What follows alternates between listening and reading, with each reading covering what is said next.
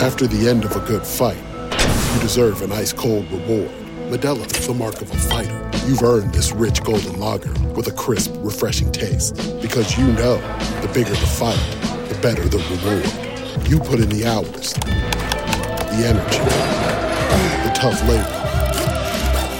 You are a fighter, and Modelo is your reward. Modelo, the mark of a fighter. Drink responsibly. Beer imported by Crown Imports, Chicago, Illinois. Everybody in your crew identifies as either Big Mac Burger, McNuggets, or McCrispy Sandwich. But you're the Filet-O-Fish Sandwich all day. That crispy fish, that savory tartar sauce, that melty cheese, that pillowy bun. Yeah, you get it. Every time. And if you love the Filet-O-Fish, right now you can catch two of the classics you love for just $6. Limited time only. Price and participation may vary. Cannot be combined with any other offer. Single item at regular price. Ba-da-ba-ba-ba. 2-2 pitch. A swing and a long drive. Deep left. Way back. Gone! Hey, everybody. Welcome to another Baseball America podcast. I'm Kyle Glazer. We've got another great show for you today as part of our Scout series. We are very pleased to be joined by Dodgers area scout Marty Lamb. Marty is somewhat of a legend in the scouting community. He has signed 12 big leaguers in his long career, including Chad Billingsley, A.J. Ellis, Walker Buehler, Will Smith. He was the signing scout for Bobby Miller, the Dodgers' first rounder last year. He's also signed some guys lower in the draft who have become good big leaguers, Matt Beatty and Caleb Ferguson, as well as guys like Corey Wade and Eric Stoltz in years past. Really just a tremendous scout and someone who is revered by his colleagues, and we are very, very honored to have him on the show today. We're bringing Marty on because he has had 3 players he's signed make their big league debuts this year: Dodgers outfielder Luke Raley, Marlins reliever Zach Pop, and Rockies reliever Jordan Sheffield. He signed all 3 of them for the Dodgers. Zach Pop was traded to the Orioles as part of the Manny Machado deal and taken the Rule 5 draft this year, while Sheffield was taken from the Dodgers directly in the Rule 5 draft this year as well. We're very, very pleased to be joined by Marty from his home in Nicholasville, Kentucky. Marty, I have to ask you, what's your secret? I guess the secret's working for a good organization. You know, I mean, we've got a bunch of good people, and I've been lucky enough, you know, with Ed Creech and Logan White, Tim Hallgren, and now Billy Gasparino, and then all the people underneath them. You know, it's just worked out. And then, you know, the player development guys that once they get them and the work that they've done with them. So, I don't know. I've enjoyed working with the Dodgers, and, you know, we've just got a bunch of good people that we're all working for the same goal. That goal obviously is to win a World Series championship. You've been with the organization since 1999, so you've seen this team get to the playoffs a bunch of times, come up a little short. What was it like for you to finally see the team win the World Series last year? Yeah, that was a neat, you know, I mean, when you first signed up with the Dodgers, you thought, oh, yeah, you know, and then to go 22 or 23 years, whatever it was, it seemed like a long time coming. So it was exciting. Absolutely. So I want to jump into your background a little bit before we talk about the guys you signed. How did you get into scouting and latch on with the Dodgers ultimately? Right. I had coached in college for 10 years. I started out at Northern Colorado, and then I was able to go as a graduate assistant at Mississippi State with Coach Polk. And, you know, that was a tremendous opportunity there. I had a high school job for a year and a half in Bay Springs, Mississippi. Then I went on to Southern Miss for 3 years, and then Texas Tech for 3 years. And from Texas Tech, then I ended up with the Dodger job. I tried a couple other clubs, and now looking back, I had interviews, but just didn't get jobs. But now looking back, I'm like, you know, I'm sure glad that it was the Dodgers that I ended up getting this job with. And we had never been in this area really per se, because I was going from I'd grown up in Colorado, and we were moving from Texas to this area, and they told me, hey, you can live in Cincinnati or Lexington. And we decided to go in Lexington, and super glad that we did. You know, it's been a great move for us and for our family, and we sort of call this home now. Yeah, absolutely. How did you get the Dodgers job specifically? Did you have a connection? Who hired you? What was that process like? It was sort of a strange deal because so that whole group, Kevin Malone, Ed Creech, they had all come in with the Dodgers. And my job didn't open up until like February. I think I started on February the 8th of 99.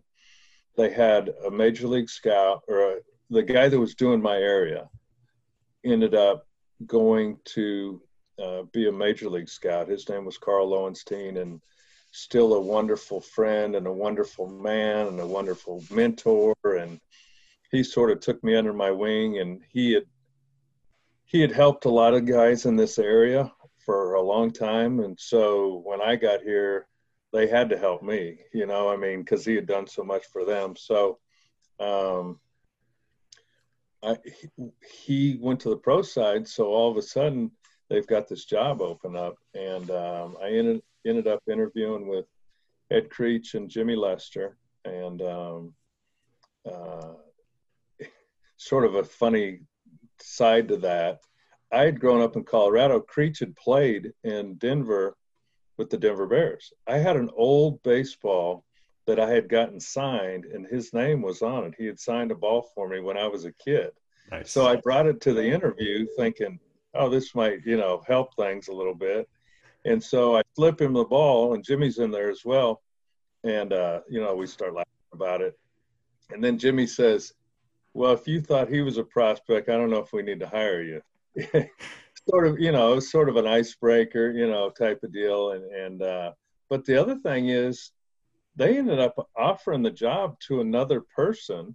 It was a coach at University of Kentucky, and Jan Weisberg. He turned it down because he wanted to stay in college.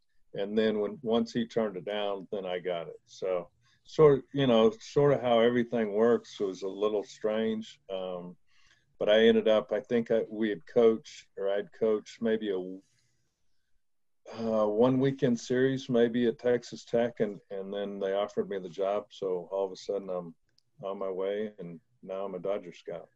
The Dodgers are certainly glad to have you as part of their scouting staff. As we mentioned, without Walker Buehler and Will Smith, this team doesn't win a World Series, and you were the signing scout who brought them into the organization, as well as some other very, very, very decorated major leaguers. I do have to ask, you've seen scouting change a lot since the time you began in 1999 to now. What would you say are the biggest changes since you've been in the scouting role?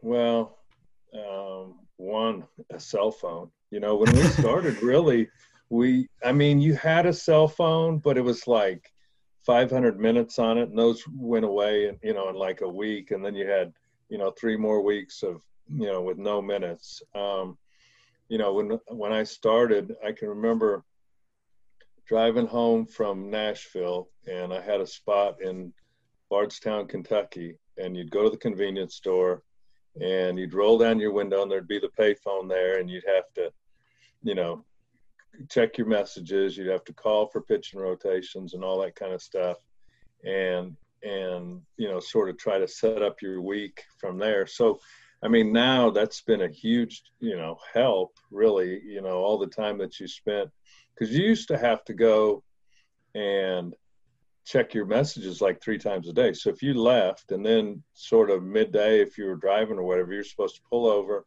go to a payphone, check your messages, in case there was something urgent, and then you could check them again that night. So that was, a real big thing that had changed. But,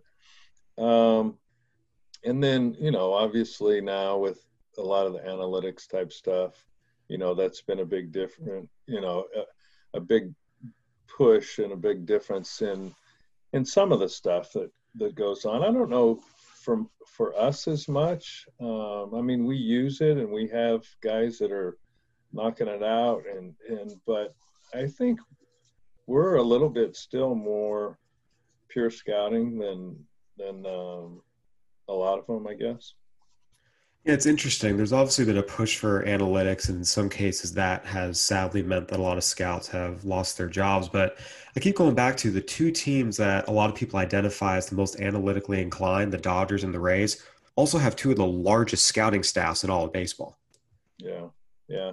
And you know what's funny too is like if you go and look at our staff, I mean, Billy's done a great job of hiring people, and I mean, we got quite a few old guys. You know what I mean? I mean, and it's not just a bunch of younger kids.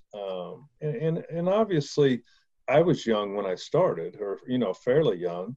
But I can remember when I first went in that room. I mean, it was like intimidating. You had all these old Dodger guys that had been around for a long time. I mean, you had Bill Pleiss and Hank Jones had been at that time, still had been there a long time. You had Lon Joyce, you had Glenn Van Proyen, Dale McReynolds, Mike Hankins. All these guys had been there for a long time. So here I'm this young pup walking in, and these, legends and famous guys, Gib Bodé had been there forever. And, it was a little daunting when I first started. So we've always sort of, I don't know, it's sort of continued that way of, we've got veteran guys and we've got younger ones sprinkled in, but there's still a lot of veteran presence out there for us. Has it hit you yet that you're now the veteran guy that the young pups walk in and go, oh my gosh, Marty Lamb? I don't know if this is story time, but a couple of years ago, I ran into a guy and he said, hey, do you know Joe Campbell? And I said, yeah, I knew Joe Campbell. And Joe Campbell was a Dodger scout, 25 years. He's passed away quite a few years now.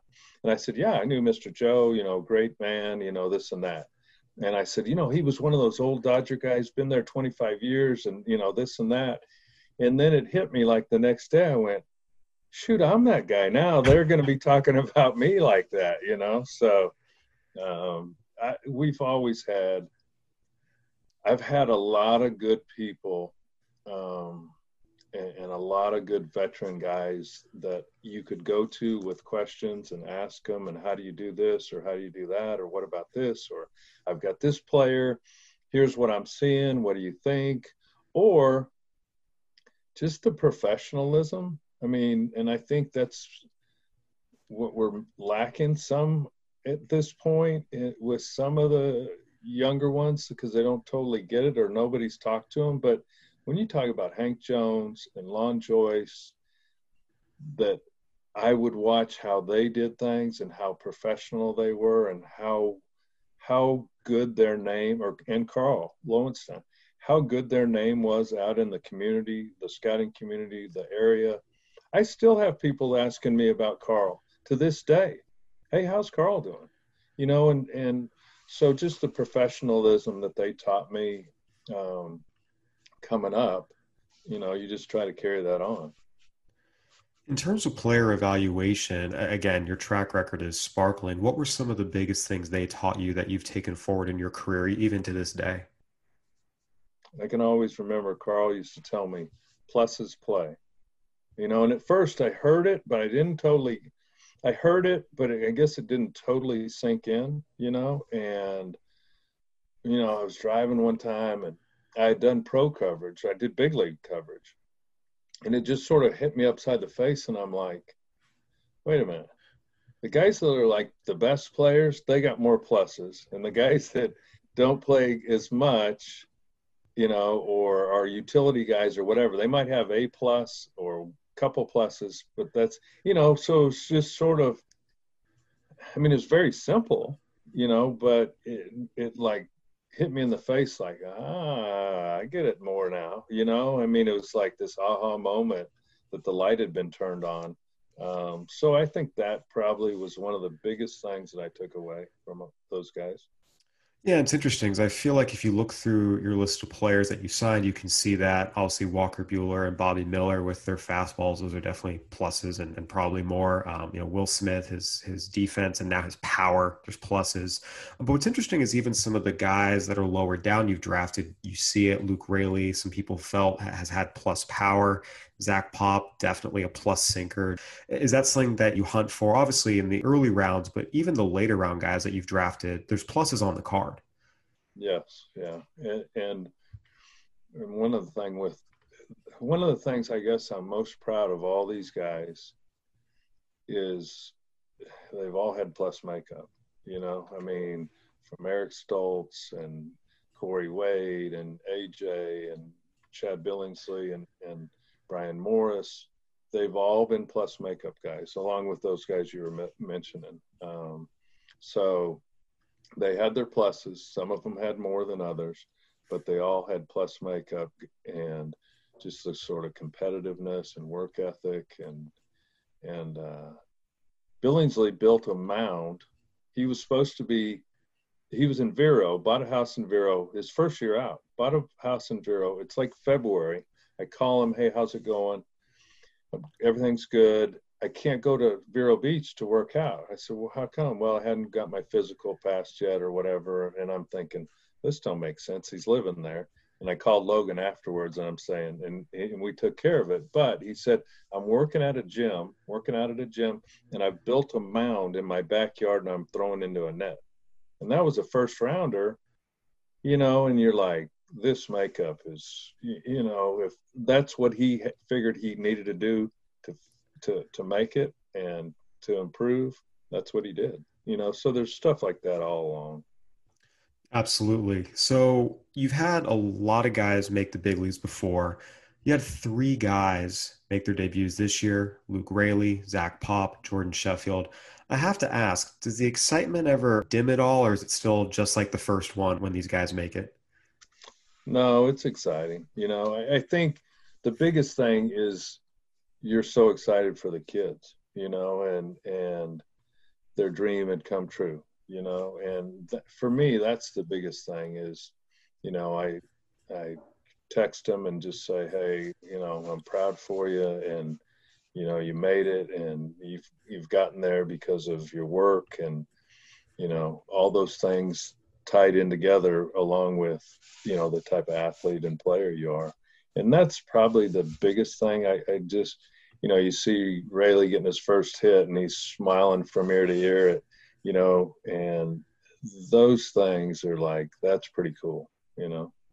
So I want to dive in with you on what you saw in all three of these guys in college. First, we're going to take a quick break. And we're back with Marty Lamb. All right, Marty. So of the three guys who you signed that have made their big league debuts this year, I actually want to start with Luke Raley. Luke was a seventh-round pick in 2016 out of Division II Lake Erie College.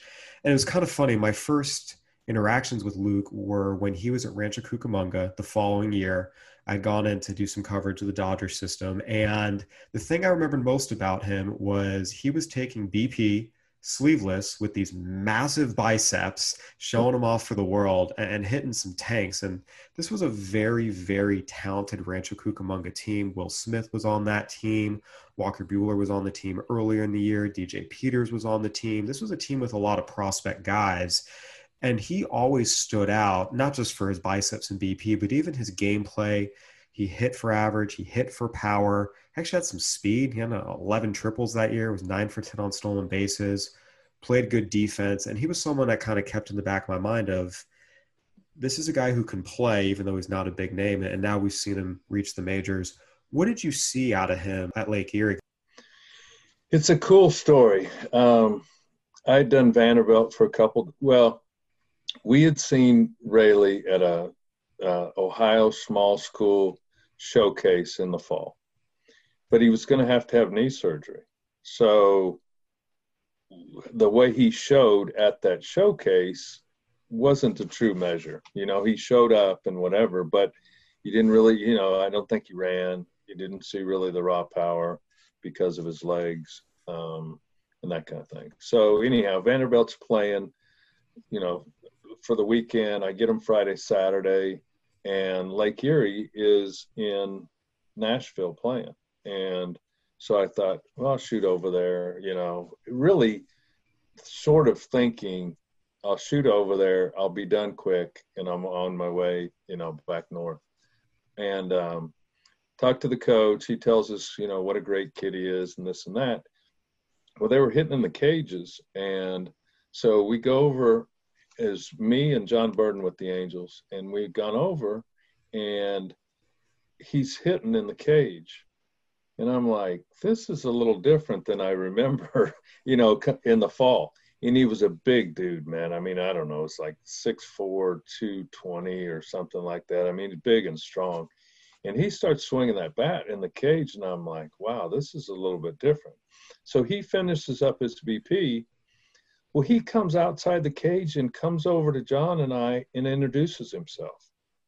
And it was like, that doesn't normally happen. You know what I mean? Like, and so sort of the makeup, the character of the kid, the confidence of the kid, it's like, wow, this is pretty interesting. We ended up talking, and, you could shake his hand and see how big his hand was and that kind of thing. And he ended up coming over. He talked for 10 minutes probably, and told us, his background. And I think he was a special ed major, to teach special ed kids. And his parents owned a Christmas tree farm, and he'd worked that. And, it's just sort of wholesome, country, strong type kid. And then he gets in the game, and he fights the left-hander. There was, luckily he wasn't just lobbing in there. It was like 88 or something. And I think he went oppo jack the first at bat, grounded out, run average, and you're like, whoa, wait a minute, this is like different than that we saw before. And so I believe we got a doubleheader, and I called John Atkins, my cross-checker, on the way home.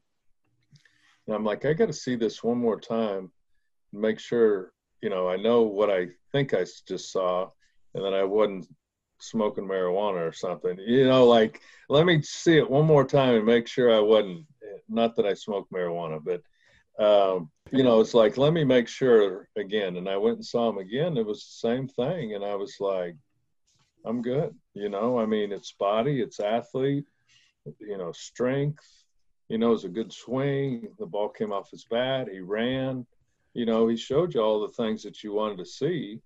He played center field. He played some first base, or took ground balls at first base as well. So, I mean, you saw everything you wanted to see. And then, he dominated that competition, and I mean, if he would have hit, 300 with just a few home runs or whatever, then you might have been a little bit more leery, but, he dominated where he was playing. So anyhow, but it was a neat story that way. We hear this in the draft every year. A lot of guys put up big numbers against Division II competition, and you're not sure how it's going to translate. What were some of the things you saw that convinced you that it would? Right. I thought the swing was good, and I thought there was plenty of bat speed, and it wasn't like he was swinging and missing or chasing pitches and that kind of thing. So he's plenty strong to swing with bat. The swing worked. There's plenty of bat speed. And, he stayed in the zone, and it wasn't like he was up there chasing or whatever. So just sort of putting those together, you thought, this guy's got a chance to hit, and he could use the whole field. Like I said, the first at bat, so it's left, and he goes oppo, the first at bat. So, he can hang in there versus left-hander and that kind of thing. Yeah, he very clearly established he could hit professional pitching pretty much as soon as he got into the minors. He was hitting 290 plus with power almost every stop. Was traded to the Twins, was traded back to the Dodgers, made his debut this year, had his first hit pretty early on, and then had his first home run against the Padres in that 12-inning game, the first time the two teams met this season. Did you get a chance to see his first hit or his first home run live? I think I saw the double live, I believe, and then I saw a replay of the home run. So, what was your reaction seeing that first hit, that double against Colorado on April 14th? Yeah. Well, just like I said, the smile on his face when he came into second base was, that was priceless, really. Two other pitchers that you signed that have made their debut this year, Jordan Sheffield and Zach Pop, both guys with some power arsenals, power arms, two kind of different pedigrees, if you will. Sheffield was a first rounder, 36th overall in 2016 out of Vanderbilt. Pop was a little bit later, seventh rounder in 2017 out of Kentucky. So both major programs, but one was a first round big name guy, the other guy a seventh round guy who didn't quite have the same pedigree. I actually want to start with Pop. He was another guy I saw at Rancho Cucamonga who, to be frank, I had never heard of him before. Then I saw him come out throwing 96 with power sink, and it was one of those, who is this moments? And was selected in the Rule 5 draft by the Marlins this year, made his debut with them. What did you see in Zach when he was at Kentucky? He hadn't pitched a ton at Kentucky. He pitched, as a freshman some. Both his freshman and sophomore, he logged some innings, not a ton. And then his junior year, I had looked back. I think he only pitched 20 innings that junior year. Mm-hmm. He had some elbow or arm problems, and so he really, got limited opportunities or limited innings there. But like you said, it was a big body, power arm, plus sink. He'd hit the breaking ball, not all the time, but he would flash it to you. And then, to go back to sort of what I was saying, a lot of this and a lot of these guys in this area that we've taken lately or gotten, I've got a great cross-checker. John Atkins, my supervisor, has done a tremendous job. And I think John, with Pop, really pushed that one, like he had seen it, we'd both seen it, and it was like, if you can get this in the seventh round, and then the other part of that is once he got with our player development guys, they cleaned him up a little bit and helped him a little bit and adjusted some things. And then it just was lights out. I forget that 1 year in Rancho, you probably remember better than I do. It was like he didn't give up any runs. It was dominant, So with John pushing, and helping there as well, and John helped on Rayleigh as well, and that's what I'm saying is we all just work together, and they've done a great job. And then the player development sort of tweak him a little bit, and away he went, Yeah, you mentioned that junior year at Kentucky, it was 20 and 2/3 innings, 20 strikeouts, 14 walks. He was kind of wild, didn't pitch that much. And we talk about college relievers. It's not a profile or pedigree that a lot of teams like. Is it just a case where you see that stuff, you say, hey, seventh round, let's take a shot? Yeah, I think that's – and I'm with you. The college reliever is a little tricky. But, like we go back to, like we said early, it's a plus fastball and it's plus life. And then he would flash you, at least a solid slider, So it was all there. He's got to be able to throw it over the strike zone and command it. But the stuff was there, no doubt. So I think we were more comfortable with that, and then, that he was healthy, at least at that point. And then, that we'd get enough strikes out of him. But the player development people did a wonderful job with him as well. Yeah, he was on that 2018 Rancho Cucamonga team, which I also came out and saw a good bit of. And I remember coming out to a series and seeing Tony Gonsolin, Dean Kramer, and Dustin May start. And then Zach Pop comes out of the bullpen in 96 with power sink. And it's like, this just isn't fair. And Pop was part of the trade that year to the Orioles for Manny Machado, him and Kramer. And it was one of those where I was like, yeah, I absolutely understand why the Orioles would want this guy, especially as a third or fourth piece in that deal, right, along with Yusniel Diaz and the like. Again, got up to the majors this year as a Rule 5 pick with the Marlins. We are seeing the bat missing stuff, has 9 strikeouts in 7 1/3 innings. It looks like, I looked the other day, just curious, and it's like, I forget exactly, but like 4 outings that were pretty good and then a couple rough ones, so the numbers got a little skewed, I think, because of the rough ones, but he's had some pretty good outings, I think. So, I don't think he started pitching until he was like 17, had very limited innings, some of those things also. So.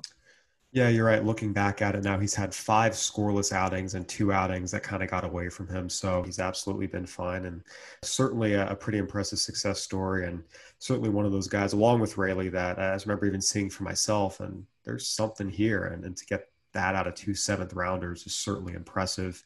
And then Jordan Sheffield is a different guy than these guys we've talked about. He was a big deal out of high school, was drafted out of high school by the Red Sox, went to Vanderbilt, supplemental first-round pick.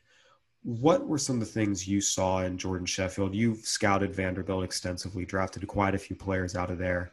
And just how did you kind of assess Jordan at that time? Well, we had Jordan in high school as well, and then he got hurt that senior year. But it was always, both those kids, like super good athletes, Jordan, super athlete, super quick arm, and plus stuff. It was a plus fastball. There'd be times where you'd see plus fastball, plus curveball, plus slider, and a plus changeup, and it was good stuff. And the old undersized right-handers. There's been some pretty good ones come out of Vanderbilt, that you sort of, Sonny sort of slapped that in the face and said, I don't care how big I am, here I am. And so, just the athlete and the quickness to everything, and the pure stuff, was, and again, he had to sort of calm himself down and, the strikes, and learn to be more of a pitcher than a thrower, but it was just the pure stuff was really good. And I thought he had gone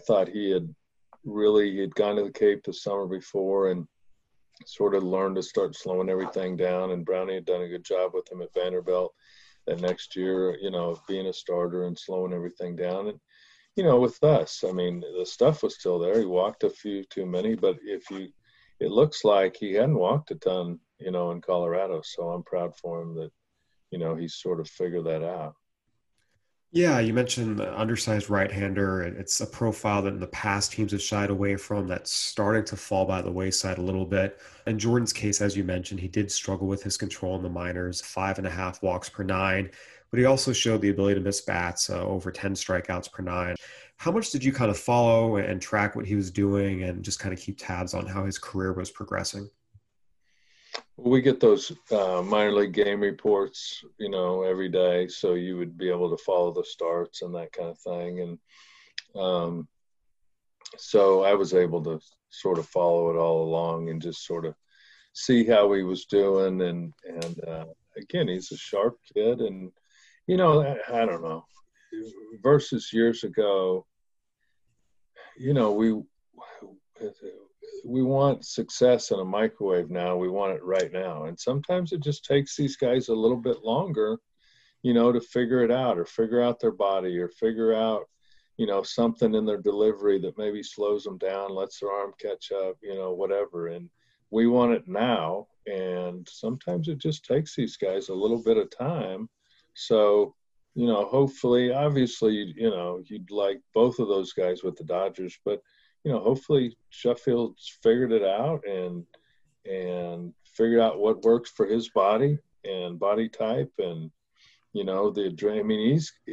got a lot of adrenaline and a lot of energy, and he wants to come at you, and it's very aggressive, and he might just have to learn to, turn that down just a little bit, to get those strikes. You mentioned that adrenaline and that aggressiveness. We saw The end of 2018, the Dodgers started moving him into more of a bullpen role. He pitched exclusively in relief in the Arizona Fall League, and I remember that was when some things really started to tick up for him. Pitched pretty much exclusively in relief the next year as well, and ultimately now is in the bullpen for Colorado. Was there a sense when you saw him that, hey, obviously you think he can start, but if something goes by the wayside, there's enough stuff here to be an effective reliever? Is that kind of a fallback that enters your mind at all? Yeah, yeah. You know, again, he had started at Vanderbilt, that junior year, and the strike throwing and command was better. So you thought he was on the uptick, with that. And then, but you're right. Like if he can't start, then who knows, once you put him in the bullpen, you only got to throw one inning, what kind of fastball you might get. And the stuff is there, to be a back end type bullpen guy. So, we were hoping, and who knows, once he starts getting comfortable, maybe he goes back to a starter's type role. But yeah, that was like, okay, let's start him. Let's see what happens. And then if not, we can always dump him in the back end and let him go at you with that power stuff. Yeah, I mean, so far in Colorado, the fastball's been averaging 96. The slider's been playing well. The changeup, the few times he's thrown it, has played well too. So clearly things are working out for him. He has yet to allow a run in 6 appearances. How much have you been able to watch him and Zach and their outings live? And I saw Pop. I think it was some kind of Twitter deal. UK might have sent it out on some pitches that he threw, and I saw just a brief little highlight or something of Sheffield. So when you see 2 of your guys get taken in the Rule 5 draft, what is that like? Is there any extra emotion there in any way? I mean, it bums you out, right? Again, part of the problem is these guys have done such a good job with scouting and player development that we've got so many good players that guys like that, Pop, I think because Pop was the trade for Manny, but with Sheffield, it was like, well, we just got so many guys, and I trust the evaluation of what we have in the system that they had to leave him, out there to be selected. So, it bums you out some. I was bummed out when Rayleigh got traded to the Twins. You bummed out when I've had a few of them. I mean, Bannon and Pop both in that Machado deal. Brian Morris was in that deal when we ended up getting Manny Ramirez, but you look at it and you go, okay, Manny Ramirez and Manny Machado, it's some pretty good players that we ended up getting back for them. So clearly, value to the organization comes in many different forms. Right. Marty, obviously scouting is a big part of your life and you've been doing it for a very, very long time, but there are things that are bigger than baseball. And beyond just your role as a scout, you're on the board of directors for a nonprofit organization called Refuge for Women. Tell us a little bit about this organization and the work that it does and some of what you do. I appreciate being able to talk about this. It's a passion of mine.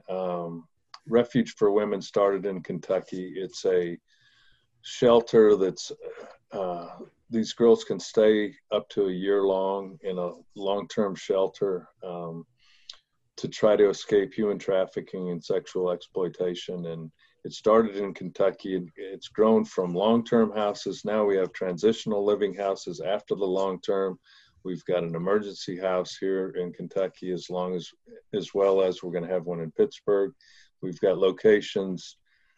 We've got here in Kentucky, we've got Chicago, we've got North Texas, we've got South Texas, we've got Las Vegas. They got me involved with it initially because of the location in Southern Cal that we just opened up in March. And then we're going to have that emergency house in Pittsburgh. So, I mean, it's a way for these girls that have been in horrible situations and be able to like the long term, they're able to stay for 12 months. Everything's taken care of them from, obviously food, shelter, but, doctor, dental, therapy, counseling, all that kind of stuff. Then, hopefully they'll move into the transitional living where they can stay another year, which again helps them get their feet on the ground, and they're working through these processes, working jobs through these processes. And then we've also started a social enterprise called Survivor Made, that they're able to make candles and leather goods and these kind of things. So we're employing them. Just the self-confidence, the self-worth, job skills, working with other people, all those kind of things. And it's really been neat to see some of the cases, or some of these girls, what they've come out of and what they're now, where they're at. It's been a blessing to me to be able to work with it, and then just to see the courage and tenacity and of some of these girls that go through the program. And I mean, they've been in really rough spots. We had a girl that came through the Kentucky location a few years ago, and Kyle, in your wildest imagination, could not have come up with what she had gone through. I mean, from, mom introduced her to porn at 5 to alcohol, drugs, rehab, overdose, mom dying, boyfriend dying, porn industry, working in the porn industry. She ended up coming to the facility in Kentucky, went through the program, ended up going to Asbury Seminary, got her degree, and is now married and has had twins just recently. And it's like, wow, what a story. And she ended up writing a book about the whole thing. And there's just a lot of different stories like that of these girls that have been in rough situations, and this is a soft landing spot for them, that they can feel comfortable and that they can grow and get back into a normal living situation in society. So yeah, absolutely. I know in the baseball world, a lot of times you get so focused in on what's happening on the field and players and tools, but the end of the day, it's a game. There's much bigger, more important things out there. And this organization is definitely helping people. How did you first get involved in the organization? Let me throw this out just in case.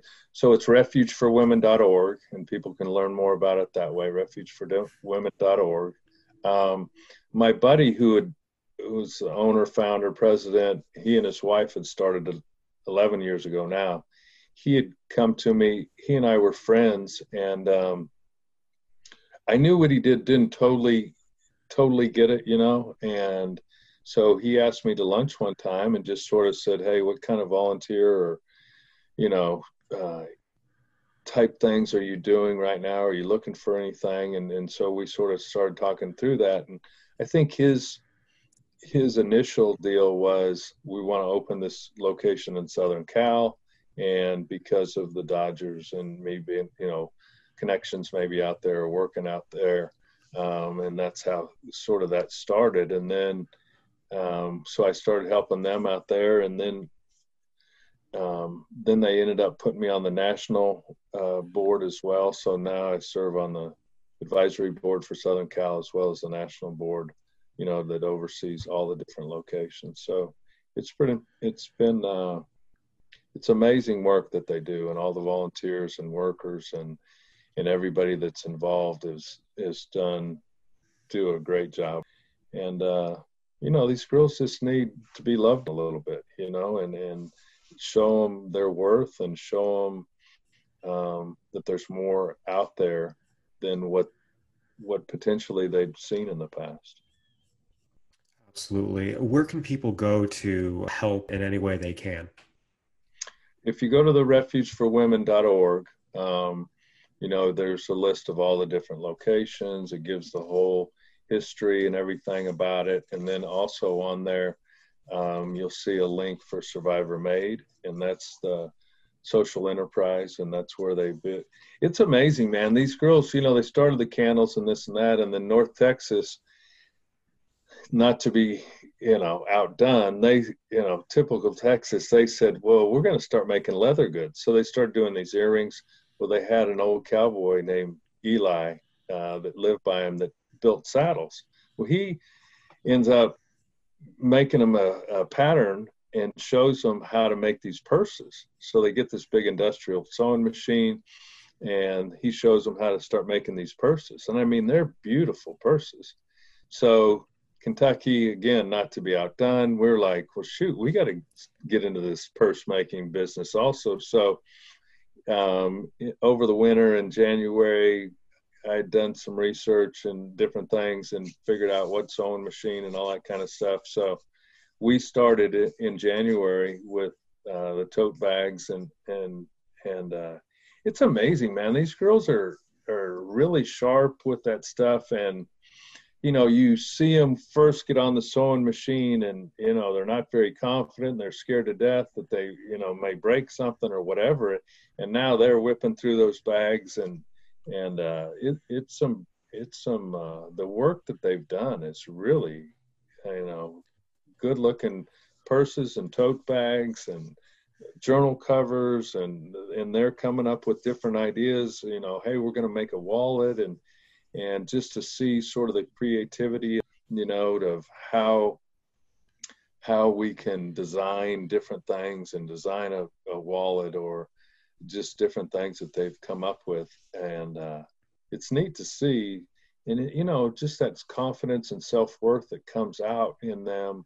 And look, I'm creating this, I'm making money for myself now, and it's pretty cool.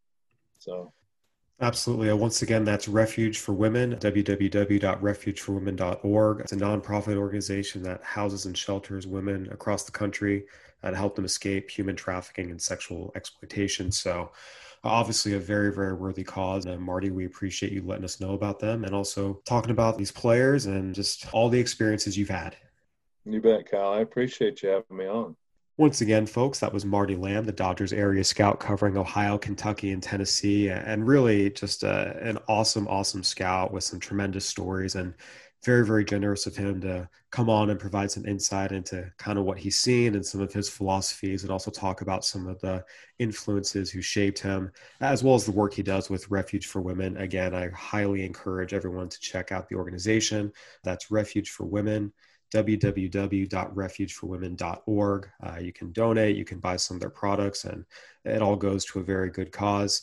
This has been another edition of the Baseball America Scout Series podcast. Go ahead and give us a review on iTunes, Spotify, Stitcher, whatever platform you're listening on. We'd love to hear from you. Once again, thank you to Marty Lamb for joining us. For Marty, I'm Kyle Glazer. Thanks for listening. Stay safe, everybody.